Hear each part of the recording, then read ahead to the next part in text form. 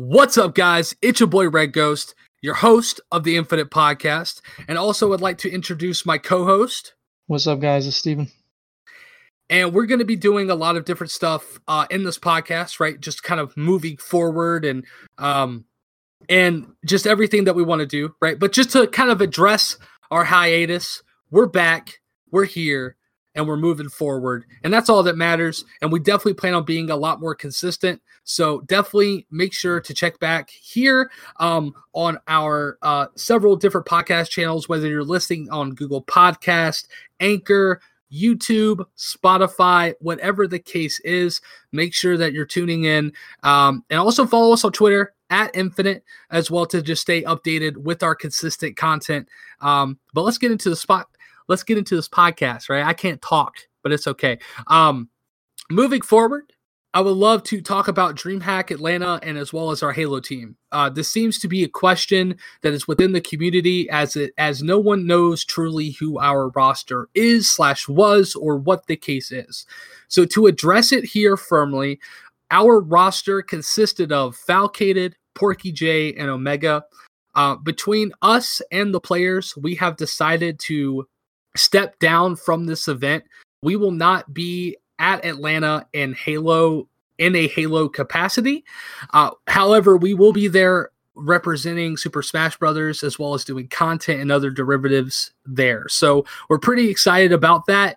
But just to add a bit of information about the Halo team, after our performance in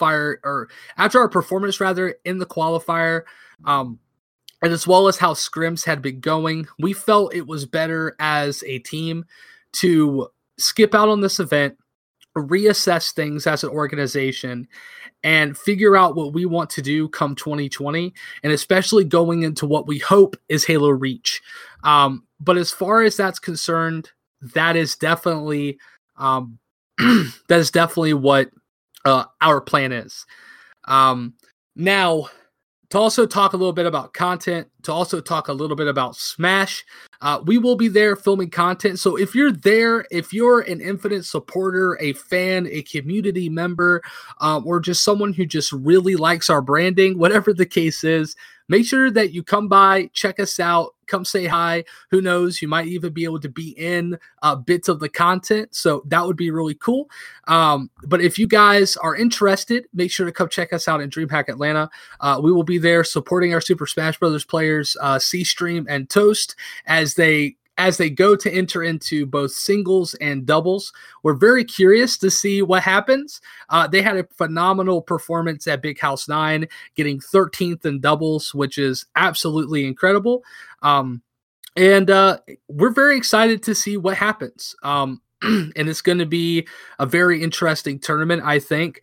And we definitely plan on having a lot of fun and really just, enjoying ourselves, and as well as, watching the Halo tournament, and, seeing everybody play and saying hello to everyone.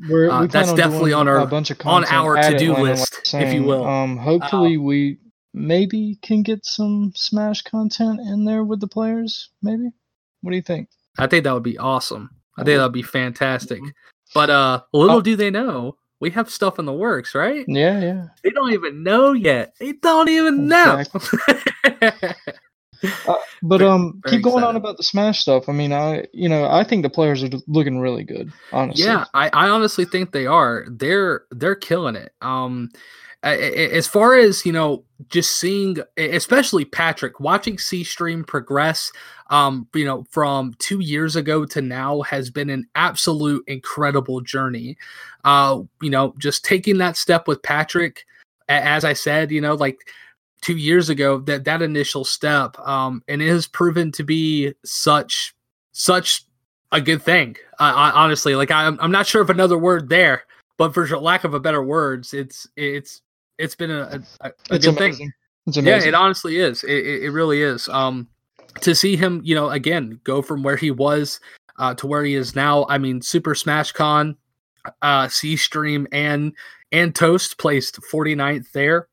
And then also Just Roll With It, they placed 7th prior to that event.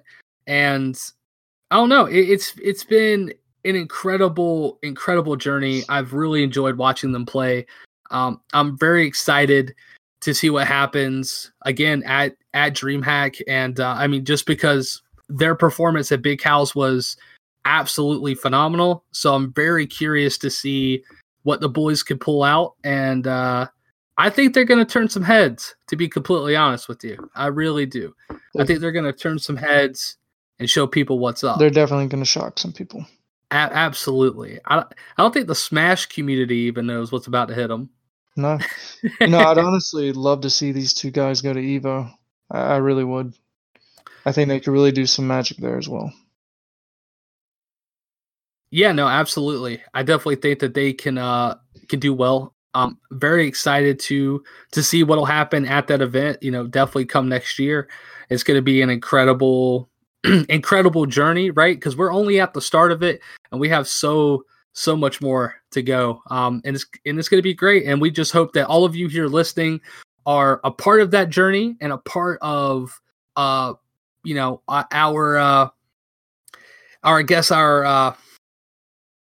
family. I would call it a family. What do you think?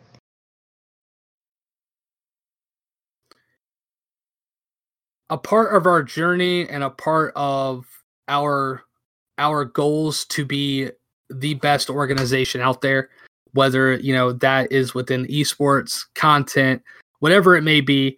And as far as that goes, we can't do that without you. So we're very humble, and we're very happy that we have such great supporters and just such great fans that really care about our brand and about what we're moving forward into.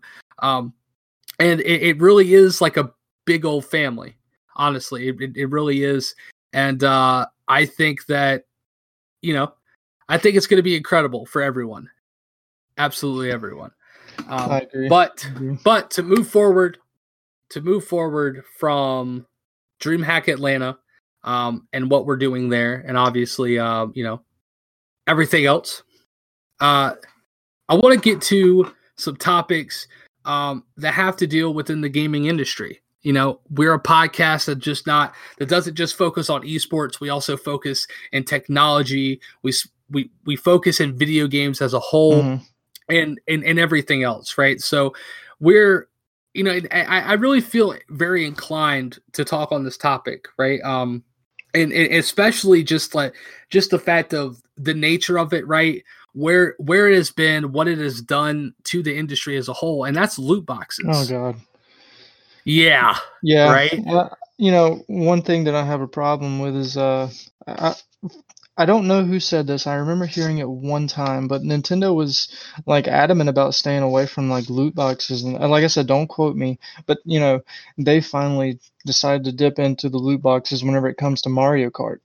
And it's supposed to be a free-to-play game. The mobile version is the one I'm speaking about. And I mean, loot boxes in Mario Kart.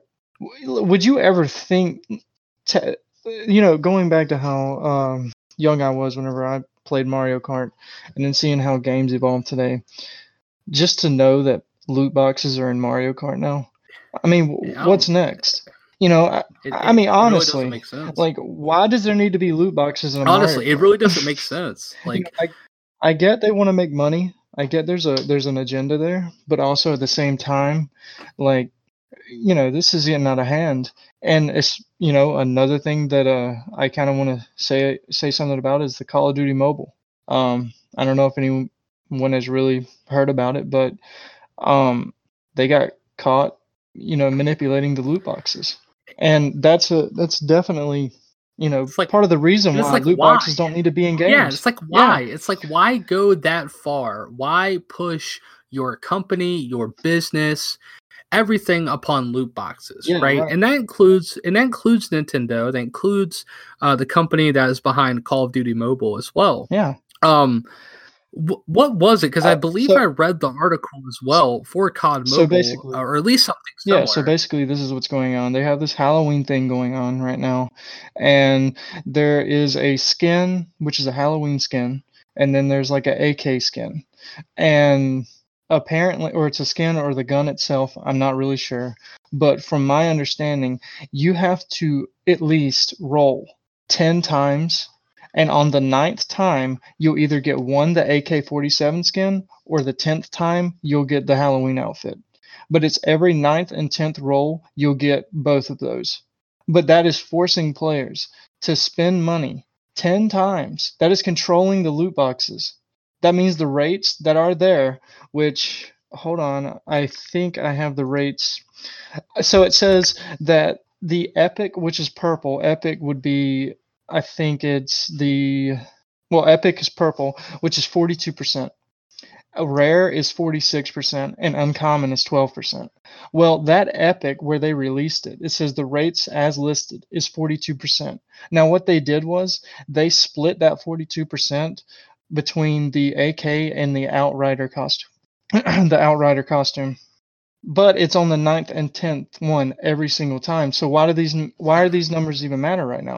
Yeah, I mean, like, because if you really think about it, right, like, at that point when you're adding percentages and everything like that to loot boxes, right, because even Apex does it, right, like, if you log on to Apex and you go to buy a pack, it'll tell you, this percent to get this, it's this percent to get this, or whatever the case. But the fact of the matter is that when you're manipulating percentages to the advantage of you making money, just in any way, shape, or form, it's wrong. It's just absolutely wrong. And that's the big thing about loot boxes, because we're currently in an era where even our government is fighting against loot boxes and seeing and just seeing what happens. I mean, basically, right? And if you're someone who's been living under a rock, right? Because it's quite possible. I heard rocks are pretty comfy, especially this time of year. But if you're looking at loot boxes and you're analyzing, exactly how everything's gone down, it just seems like more and more it's enticing kids, especially, to go grab mom and dad's credit card or debit card and to use it without their knowledge. Because if you're a mom or a dad, you're going to look at a $10 charge and you're probably going to think, oh, it was just probably something that he needed or whatever. It's $10, right? But then you don't catch them the first time. And it could repeatedly happens. And that's happened in multiple different cases throughout the United States, throughout the United Kingdom, throughout various different countries and places. Mario Kart Tour has been banned, or it's unavailable in Belgium because loot boxes are prohibited there. And honestly, right, like, shout out to Belgium for that, because loot boxes do not need to be in games. If you're look, okay, I'm all for going to go have cool shit. I love it, right? If I get a cool skin, right, and I'm rocking it out, I love it, right? And I want everybody else to see it too, right? I probably shouldn't, but as far as it goes, like, I definitely get the concept, right? And I'm definitely a part of that, system as well.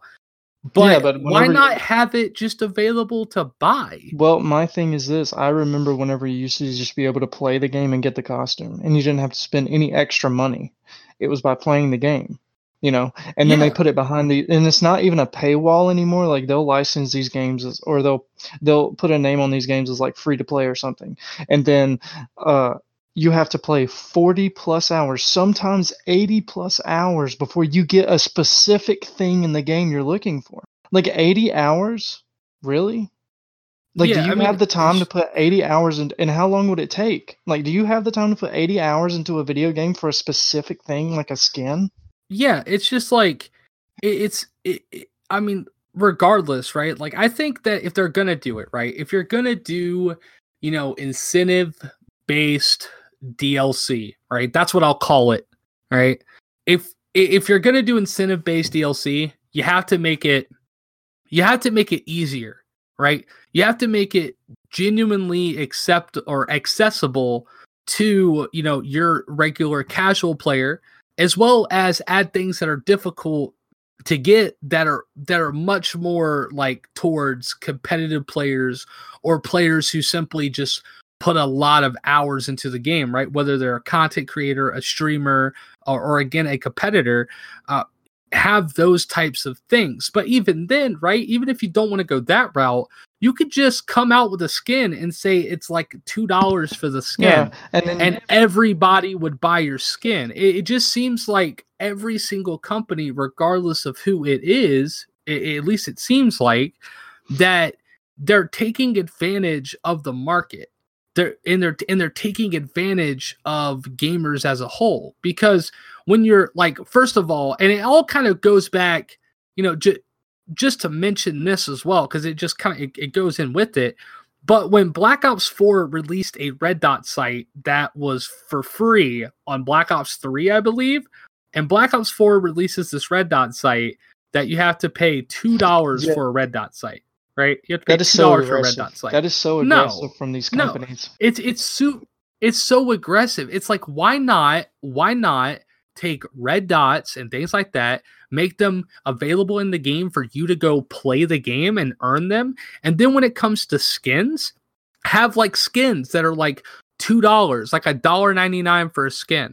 That's not a bad price for a skin. It's reasonable. It makes a lot of sense. And even then, more people would buy your skin. To be honest with you, I think even $2 is expensive for a game that I don't even see my character in.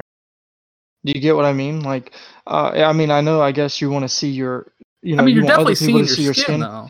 You're definitely seeing your gun skin. Your gun skin? You're seeing it. No, I'm talking about your character skin. No, like in a first-person shooter where the skins are like, certain first-person shooters, some skins are like $5.99. A skin in a first-person shooter that's $5.99.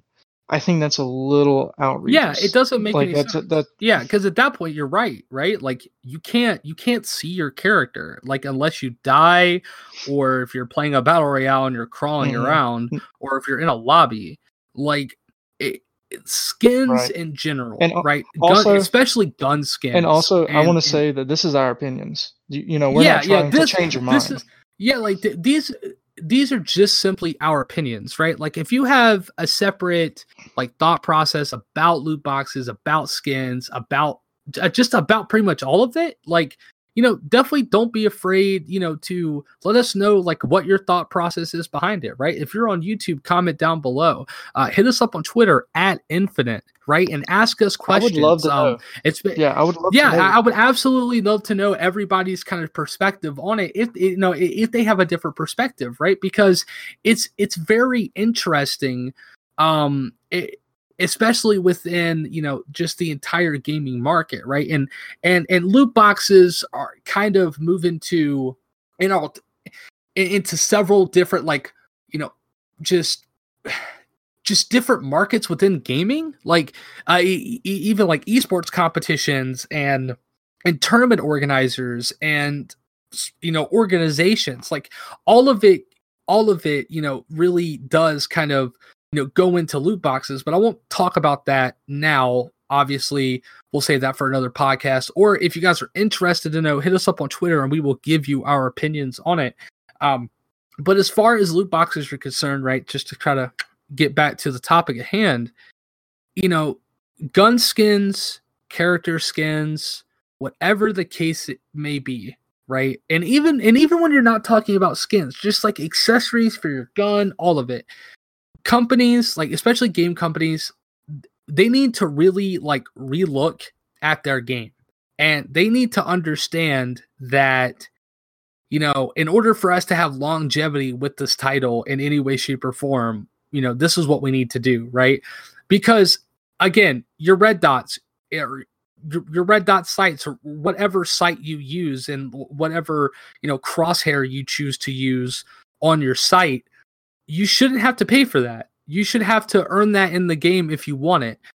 When it comes to a gun skin, I think having a gun skin for like $1.99, for example, is reasonable. And then not only that, incentivize the community, because you probably have a community that is filled with designers, and host design contests, kind of like CS, where Counter-Strike, they host like a community thing, and they get designers to submit their gun skins, and they get picked to be put on the marketplace to be bought.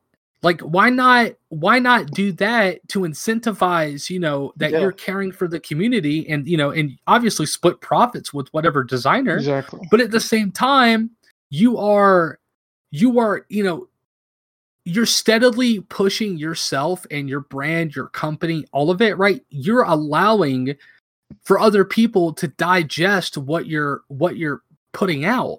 Because when you make it overly expensive or just not needed, all you are at that point is a talking point, like you are right now in this podcast.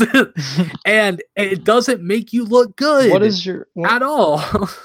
Just to change a little bit from loot boxes, but not too far. What is your opinion on DLC? Like, how do you feel about DLC? Yeah, DLC, that's another thing too, right? Because again, it's in that, same like little ulterior universe rather with loot boxes.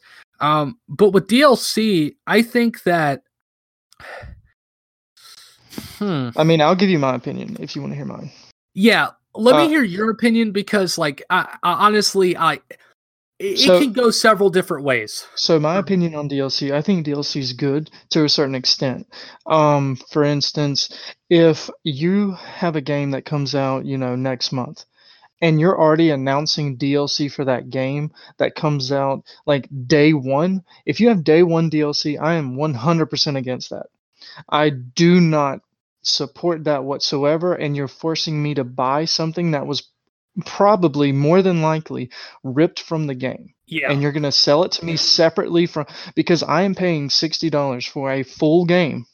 And if that content was made before the release date, then you're ripping that from the initial full game. Yeah. I'm sorry, but that is I cannot support that. It is wrong. It's wrong. It's completely wrong. Now, if you have DLC that comes out, 6 months after, or whatever, then okay, then that's fine. I will support that, because you're supporting the game.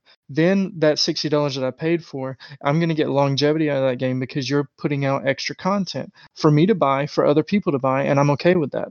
But if you're going to like rip parts of the game out and sell it to me afterwards, then it's almost a crime. It really is. I mean, because it's like if you ordered a pizza and you got, 8 slices and someone took 2 slices out and you had to pay for the full pizza, and they said, oh, well, you're going to have to pay for the extra 2 slices. You just paid for the full pizza. Why do you have to be charged for the extra 2 slices? That was no. stupid... Like, I definitely get it, right? Like, I definitely understand exactly where you're coming from. Day one DLC as a whole just does not need to be a thing, right? If you're a game company that's doing day one LLC, all right, or DLC, excuse me, all right. I know I can't even talk. But seriously, if you're doing day one DLC, the fuck are you doing? Like, at the end of the day, you need to understand that you have a community of people who want to support your game and the environment that you've created. When you do things like take things out of the game that were there to begin with, charge them $60 for it, and then have them pay for it again just because you want an extra, $5, $10? No, absolutely not. And it doesn't need to be within gaming at all. If you really want my honest opinion, because DLC is, again, right, it's really tricky. If you're a company like, I don't know, if you're a company like, let's just say Call of Duty, since it's just an easy example. Right. And you are creating your COD, right? And specifically, let's talk about Modern Warfare, right? Modern Warfare's DLC is free. Every single update that you get, it's going to have DLC, and everybody's going to be able to play it, right? Which is good, right? It's good for your community. It's good for it's good for, your casual fan base, right? Who have friends. And it brings people back that may have quit to come back and play. I mean, it gives them incentive to come back and want to play your game again, which makes your game live longer. Absolutely. Like that, Yeah, 100%. And it makes it just so much better. It's more digestible, it's easier, it's easily accepted, and it's easily understood. When you have DLC, for example, where you have to pay for that DLC, and you're paying like every, like if you're Call of Duty and you're making someone pay for DLC for 3 times or 4 times a year, right? Like every 3 months. At that point in time, all you're doing is you're hurting that fan base because you're separating them. Because not every single person is going to go buy, your season pass. Not every single person is going to buy every single piece of DLC. When you create a game and they spend $60 on it, they deserve to play whatever you release. Your money should be made, right? Just in my personal opinion, if you're a game company, your money should be made purely off of game sales, the sale of game skins, and if you want to do character customization, and as far as like DLC maps are concerned, like you shouldn't charge for it at all. And another Absolutely thing, not. like, to go along with your point, you don't even have in this day and age of gaming. Your game's not going to make any money if you don't have like all this kind of stuff where we're talking about loot boxes, DLCs, and everything. But that's like a stigma that goes along with games right now, and it's not true because one game came out. It's a single player game. God of War has no DLC. It is a successful game. It does. You don't. I mean, I feel like I'm stressing it, but it's just like this stuff isn't needed for you to be successful. There are like billions of people in this world. All you got to do is create a game that they like. That's all you have to do. That's it. Create a game that is for your community that plays it, right? That influence will then carry over to their family, to their friends. It just feels like most games now are just becoming like loot box, simulators. It's like a gambling simulator most. And the problem is with like loot boxes, you're spending money like continuously on like this game. You've already paid $60 for the game. Now I have a different opinion on something. If the game, I guess I'll say this: if the game has already came out and it is, you paid $60 for the game and then you're continuously putting money into something, this stuff, it's not even real. Like the things you're trying to loot box for isn't even real. Like if they wanted to shut down all their stuff, like if they wanted to shut the game down completely, all your stuff is gone. Yeah, everything is available on a cloud-based network. Nothing that you purchase that is digital, right? Like a skin or anything. Now, there are some games rather that actually have it, like CS. If you sign into your Steam account, you have it. But when you're talking about a game like Call of Duty, or you're talking about a game like Halo, for example, even when they go and something happens in their servers and the game goes to its base game form, all those skins that you bought, all that DLC, all of it isn't there. It's not even a part of the game. You're installing it based on a cloud server in a network, and then you're able to have access to it. And that's a problem too, because as far as it's concerned, I don't know. It really feels like there's a consistent tearing, and it's because video games are at the highest peak of entertainment. When it comes to film, like just anything in film, whether it's movies or TV shows or even music, just the entertainment industry as a whole, video games are at the top. Video games get the most, get the most people to interact with what they're giving out to the public, right? What their entertainment is, right? And the value that video games have is being taken advantage of. And that shouldn't happen. I honestly think I cut out there for a second. No, you're fine. I really don't understand why we're sitting here, right, and just allowing for these companies to do it, right? Because here's the thing: nothing is going to change unless people band together, right? We have the power. There needs to be, there needs to be a common understanding, right? Where be like JG Wentworth, all right? It's my money, and I want it. You're so corny, right? I am really corny, but that's just a fact, right? Like, it's your money. Don't spend the money on it. Make a point that you're not going to support that endeavor, whatever it is, right? And I'd say the biggest like villain of it all, right, is probably Fortnite, right? And I'm not even going to get into it because I know that a lot of people have over the past, and there's a lot of information about it. But I will say this. They're overcharging for V-Bucks, right? Their digital currency. They are overcharging for it. Yes. They're also overcharging how much their skins cost.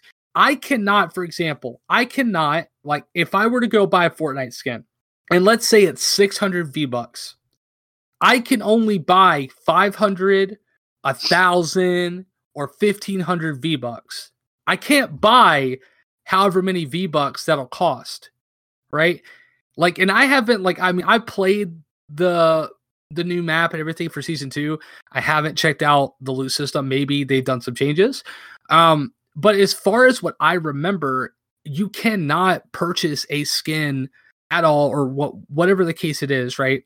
You cannot purchase it by just simply clicking on it and purchasing that set amount of V-Bucks to buy the skin.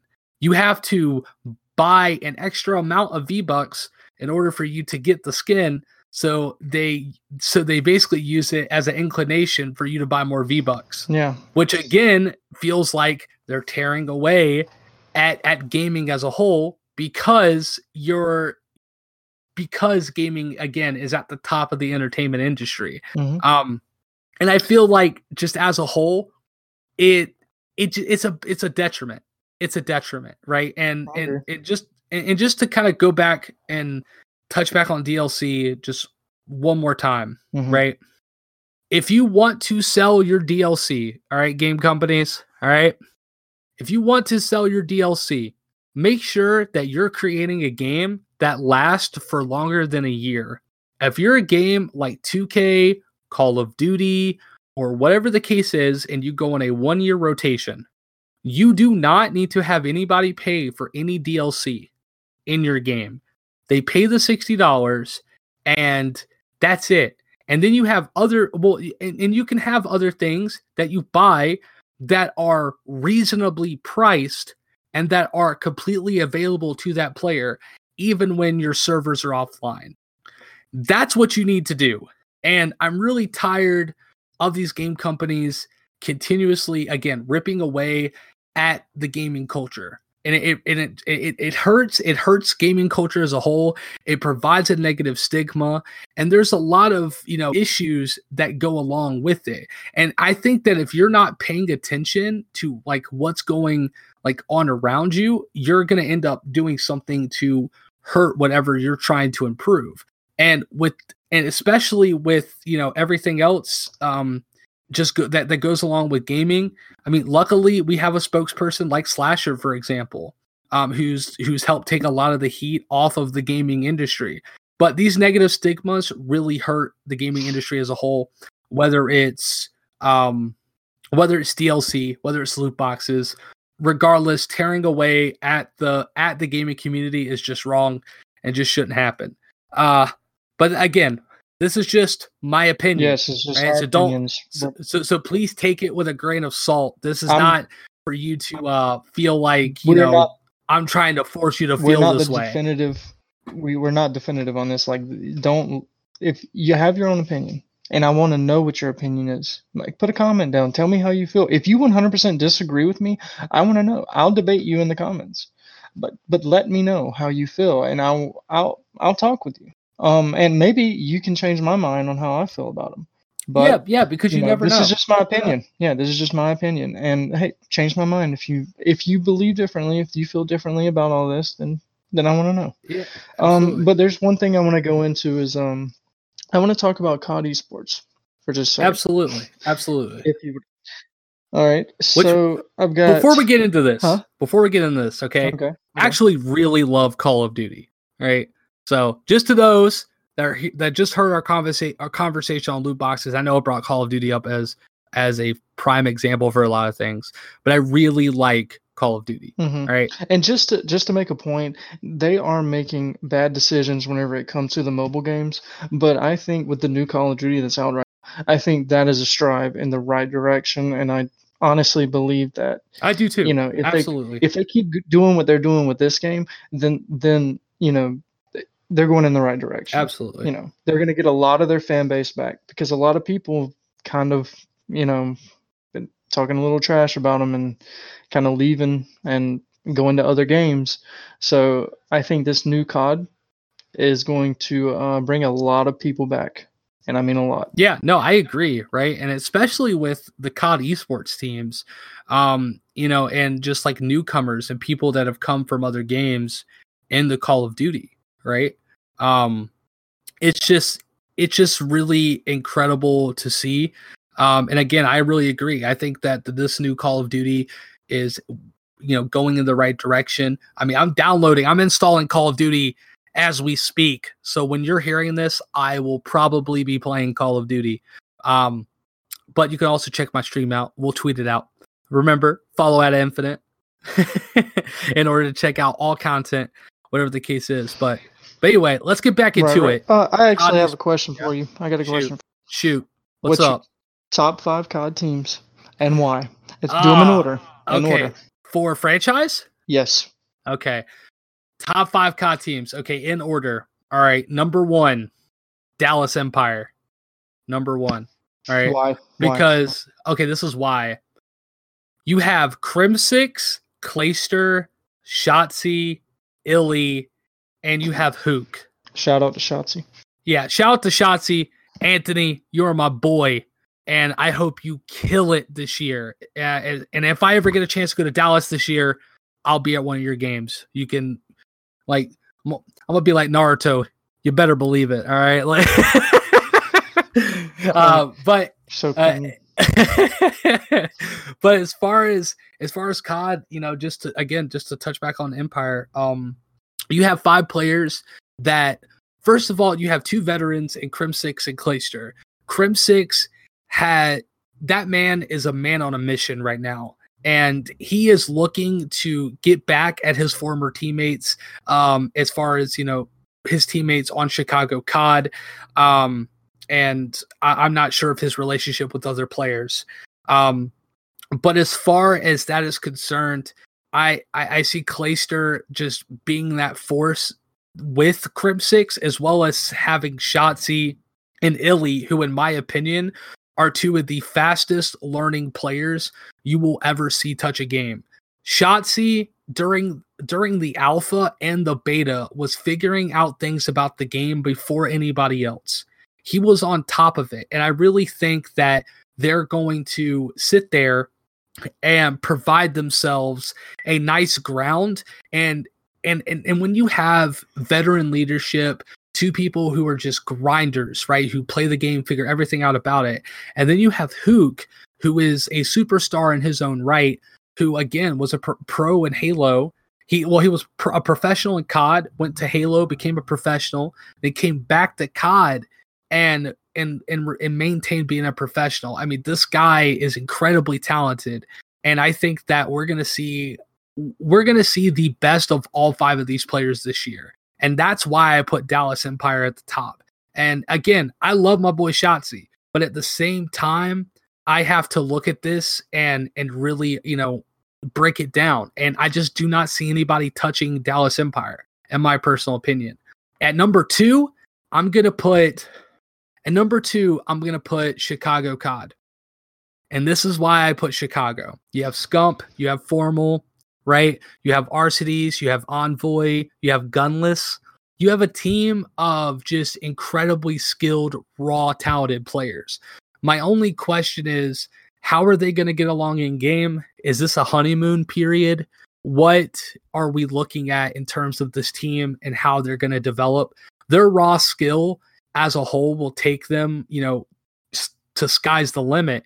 But I really think that if they could have some formal base leadership, right? And I'm not saying Formal be the leader, but just leadership in general with that team, I think that we're going to see those players play the best Call of Duty we've ever seen. But I think that Dallas Empire has an edge. When Crimsix plays with a chip on his shoulder, man, it's really hard to just knock him. Now, number 3, I'm gonna probably go into. I'm probably gonna go into. Let's see here, because there's several different choices, but I think I'm gonna go with. LA Optic for number 3. That roster is consisting of Slasher, Kenny, TJ Howley, Dashy, and JCap. You have veteran leadership, raw skill, incredibly talented. They're grinders as well. And I feel like that they have the right mix of players when it comes to just like overall understanding of game types. And I think that their S&D gameplay is going to be incredible to watch. But I also think that they're just regular gameplay and just like objective handling skills and respawn is going to be just really hard to beat. I really think that the top 3 can go either way with any of those teams, especially with just the players on them. But I just think Crimsix and Empire are just going to... I really think that Dallas Empire is going to do a lot of damage this season and really retain everything that, they're right. Working really hard to retain. And that's just winning. Completely just winning. We go in number... go ahead. No, sorry, go ahead. No, okay. I was going to say number 4, I have Seattle, and that's with Karma, Slacked... Oh my goodness, Octane. I'm trying to think. Oh my god, I cannot remember the rest of the roster off the top of my head. But Karma, Slacked, and Octane. I'll tell you. Those no Apathy. I know Apathy is the player. I don't know the 5th. If you can get the 5th for me. But I would put them as number 4. You have Karma. You have the GOAT, right? He has 3 rings. He is the most accomplished Call of Duty player in history, aside, right beside Crimsix. And he's just a phenomenal force. It doesn't matter if he leaves, comes back, stays, whatever the case is. Karma is just a great player.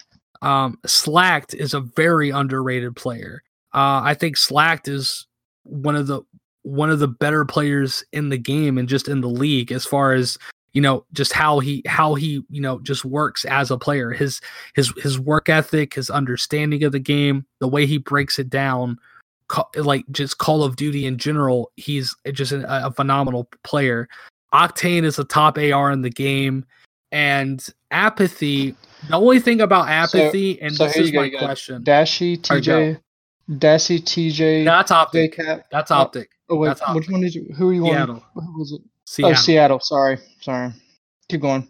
Okay, so with Apathy, the thing about Apathy, and this is the question that lingers in my mind about Apathy. I have always thought that Apathy is a great Call of Duty player. In my mind, for whatever reason, it feels like Apathy only really showed up at COD Champs. And that's not to knock him as a player or a person in any way, shape, or form. But if he can take that, hang on real quick. But if he could take that energy and the way that he plays, if he could take that, that COD Champs energy, right, and instill it within himself the entire year, I think that you're going to see an Apathy that we haven't seen in a really long time. And that's what I really feel like needs to happen on that roster. Because you need all 5 players clicking. All 5 players have to be on that level in order to win. And again, it's just, the question that lingers in my mind, is Apathy going to step up? Is Slacked going to be really consistent this year? Is...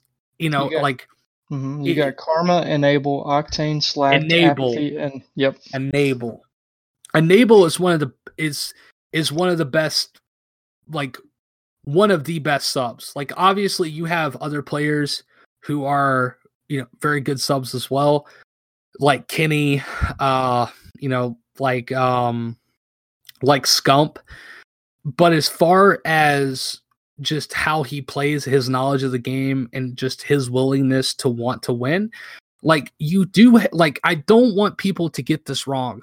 Seattle does have a recipe for success. This roster could potentially do just wonders, right? And could completely knock every prediction that is in my current top 4, out of the water. It would completely mess it up. Absolutely. It's just a matter of, are these players going to click at the same time?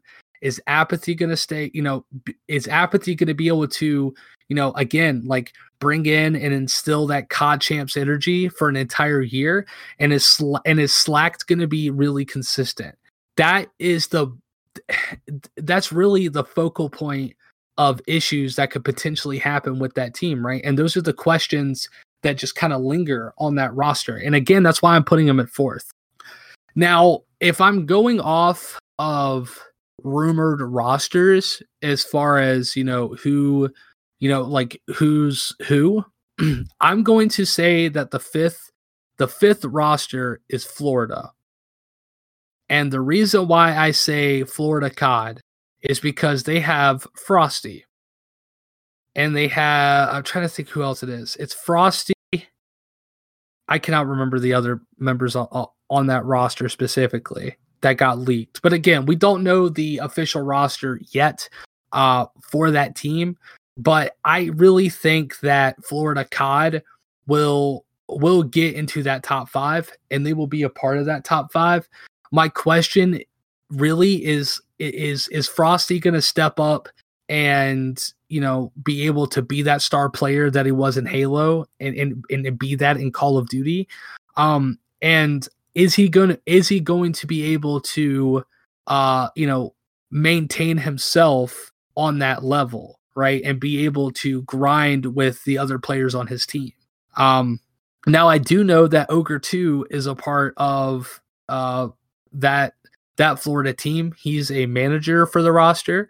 So I have a lot of faith in Ogre 2. The guy did go to COD World Champs for Black Ops 2. And he's been very accomplished in his years as a player in general, whether it's Halo, COD, Shadowrun, whatever the case is, he's been a very successful player. And I think that him being that general manager for Florida COD, I think that he's going to be very introspective on that roster. Now, obviously, we know Minnesota COD's roster, which is going to be, I believe they have a ton of players. They have Silly. They have a Sim who they just picked up today. They have, I think they're like the only roster with like 7 or 8 players. I'll look it up like on the roster. I'll look it up. Quick. They're like the only team that I've seen that has like a full roster, as far as like the limit of what you could have on a COD franchise team. Mm-hmm. They have the most.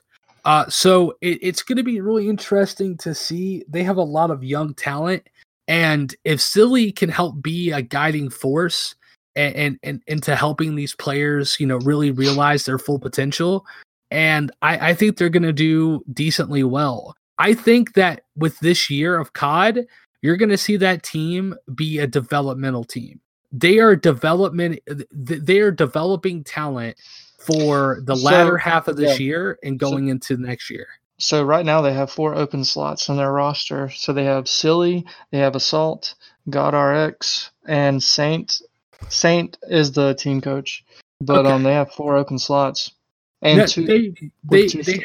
they have filled them. I know that they've tweeted about them. Yeah, they filled them. They've tweeted about them. I just don't have a full list here in front of me. This article came out a month ago, so okay, yeah, 100%. They've filled out the rest of the roster, but it's just a lot of young talent. Even GodRx.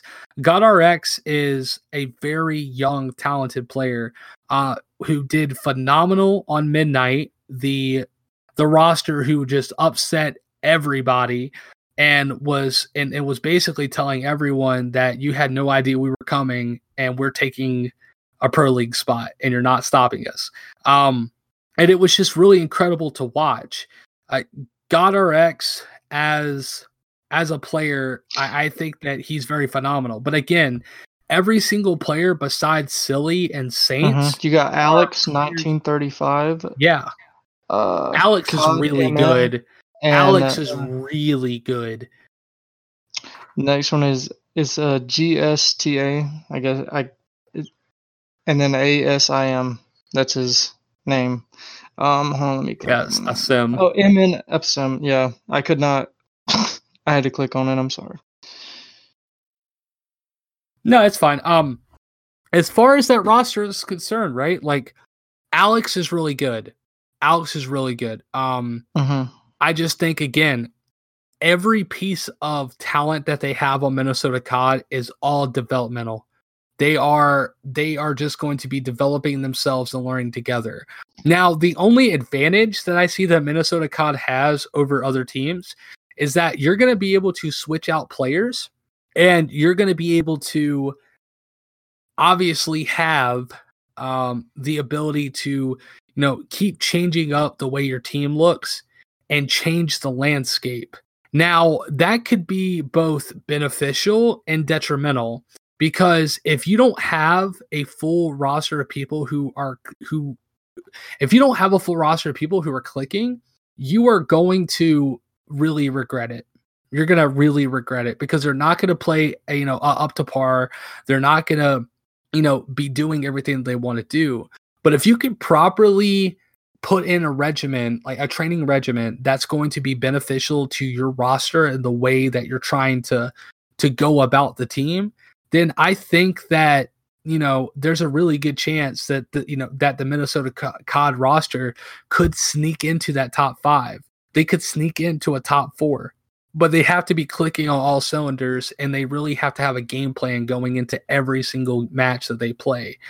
And again, that's the biggest part about it. Now, as far as that's concerned, that's really my top 5, right? And I'll go over it one more time with everyone that's listening into the podcast. So my number 1 is Dallas Empire. My number 2 is Chicago COD. My number 3 is Optic LA.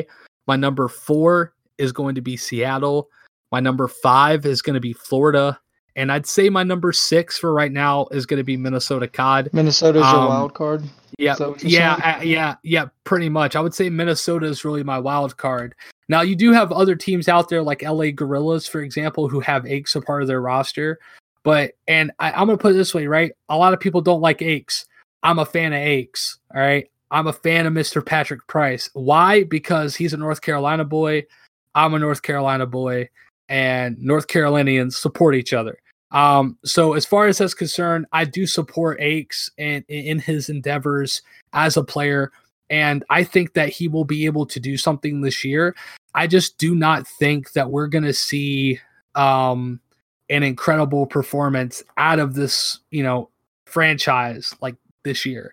I just don't see LA Guerrillas doing anything that is super substantial, right? And that's because I don't know who was picking the players for that team, but it just seemed like they were just trying to grab what was left. It didn't feel like they had, things at their disposal, and they were able to, create a roster that was just going to fit together well. It really felt like, it was thrown together. So again, it's really just going to kind of be, or just kind of see how things are going to go. But I honestly would say Minnesota COD and the LA Guerrillas are going to be my 2 wild cards. Depending on how everything goes, depending on their training regimens, the way that they approach the game, and just the organization approaches the team and how they do things, a lot of that's going to really, it's really going to foreshadow their season, to be completely honest with you. And if they don't do well, then I think that we're going to see, some things move around, possibly trades come in, whatever the case is. I think that we're going to start seeing those happen. And as far as COD teams are concerned, right? I just to add this last thing, as far as COD teams are concerned, anything can happen. Call of Duty is a game of, who shows up on the day, who is going to pull out all the stops, and who's going to be the most prepared. And that's why, and that's really like how my top 5 was really set, including my 2 wild cards, right? Is just what are they going to be doing? Like, how are they going to be just, approaching and just understanding, and how consistent are they going to be? And just like, how are they looking to approach it, and who's kind of in their corner, right? Especially with Optic LA having Mud Dog, and then you have, Chicago COD, who has Hex, and Hex working as a, organization owner. He has a lot of weight there, and as well as a lot of influence. And then with Dallas, you have Hastro, and you have, that type of leadership around you as well. So again, anything can happen. I'm really curious to see, but that's really what my top 5 is based on, and that's really consistency. Right. I mean, like we said, today is mostly our opinions and everything. We want to really think down below for anyone who wants the podcast. Thank you very much. You don't know how much we appreciate you watching this podcast, listening to it, however you watched it or listened to it, however it was. We appreciate really you, everything you do, and we love you. But that wraps it up here for us today. Yes, yes. Thank you. We love you. Thank you so much. Next time. Yeah, 100%. Thank you so much for being a part of the Infinite Podcast. Thank you so much for supporting us, and make sure again to check back every single day of the week. We're going to be posting several different podcasts throughout the week, just because we have a lot to talk about, and there's a lot of stuff happening within the industry. And in order to stay in tune, right? Make sure that you're following us on whatever podcast platform, whether that's Anchor, Google Podcast, or Spotify. If you're on YouTube, make sure to subscribe to our YouTube channel, leave a thumbs up, comment below, let us know your opinions about what we talked about tonight. Also, you can also hit us up on social media at Infinite.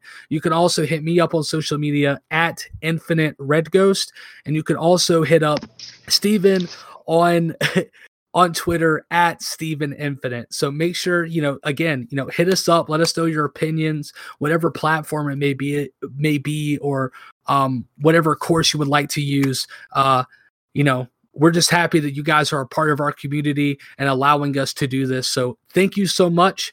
You guys are the best supporters in the world, and we absolutely love you. And we hope that you have a wonderful day, wonderful night, whatever case it may be, whatever time you're listening to this. We love you for it.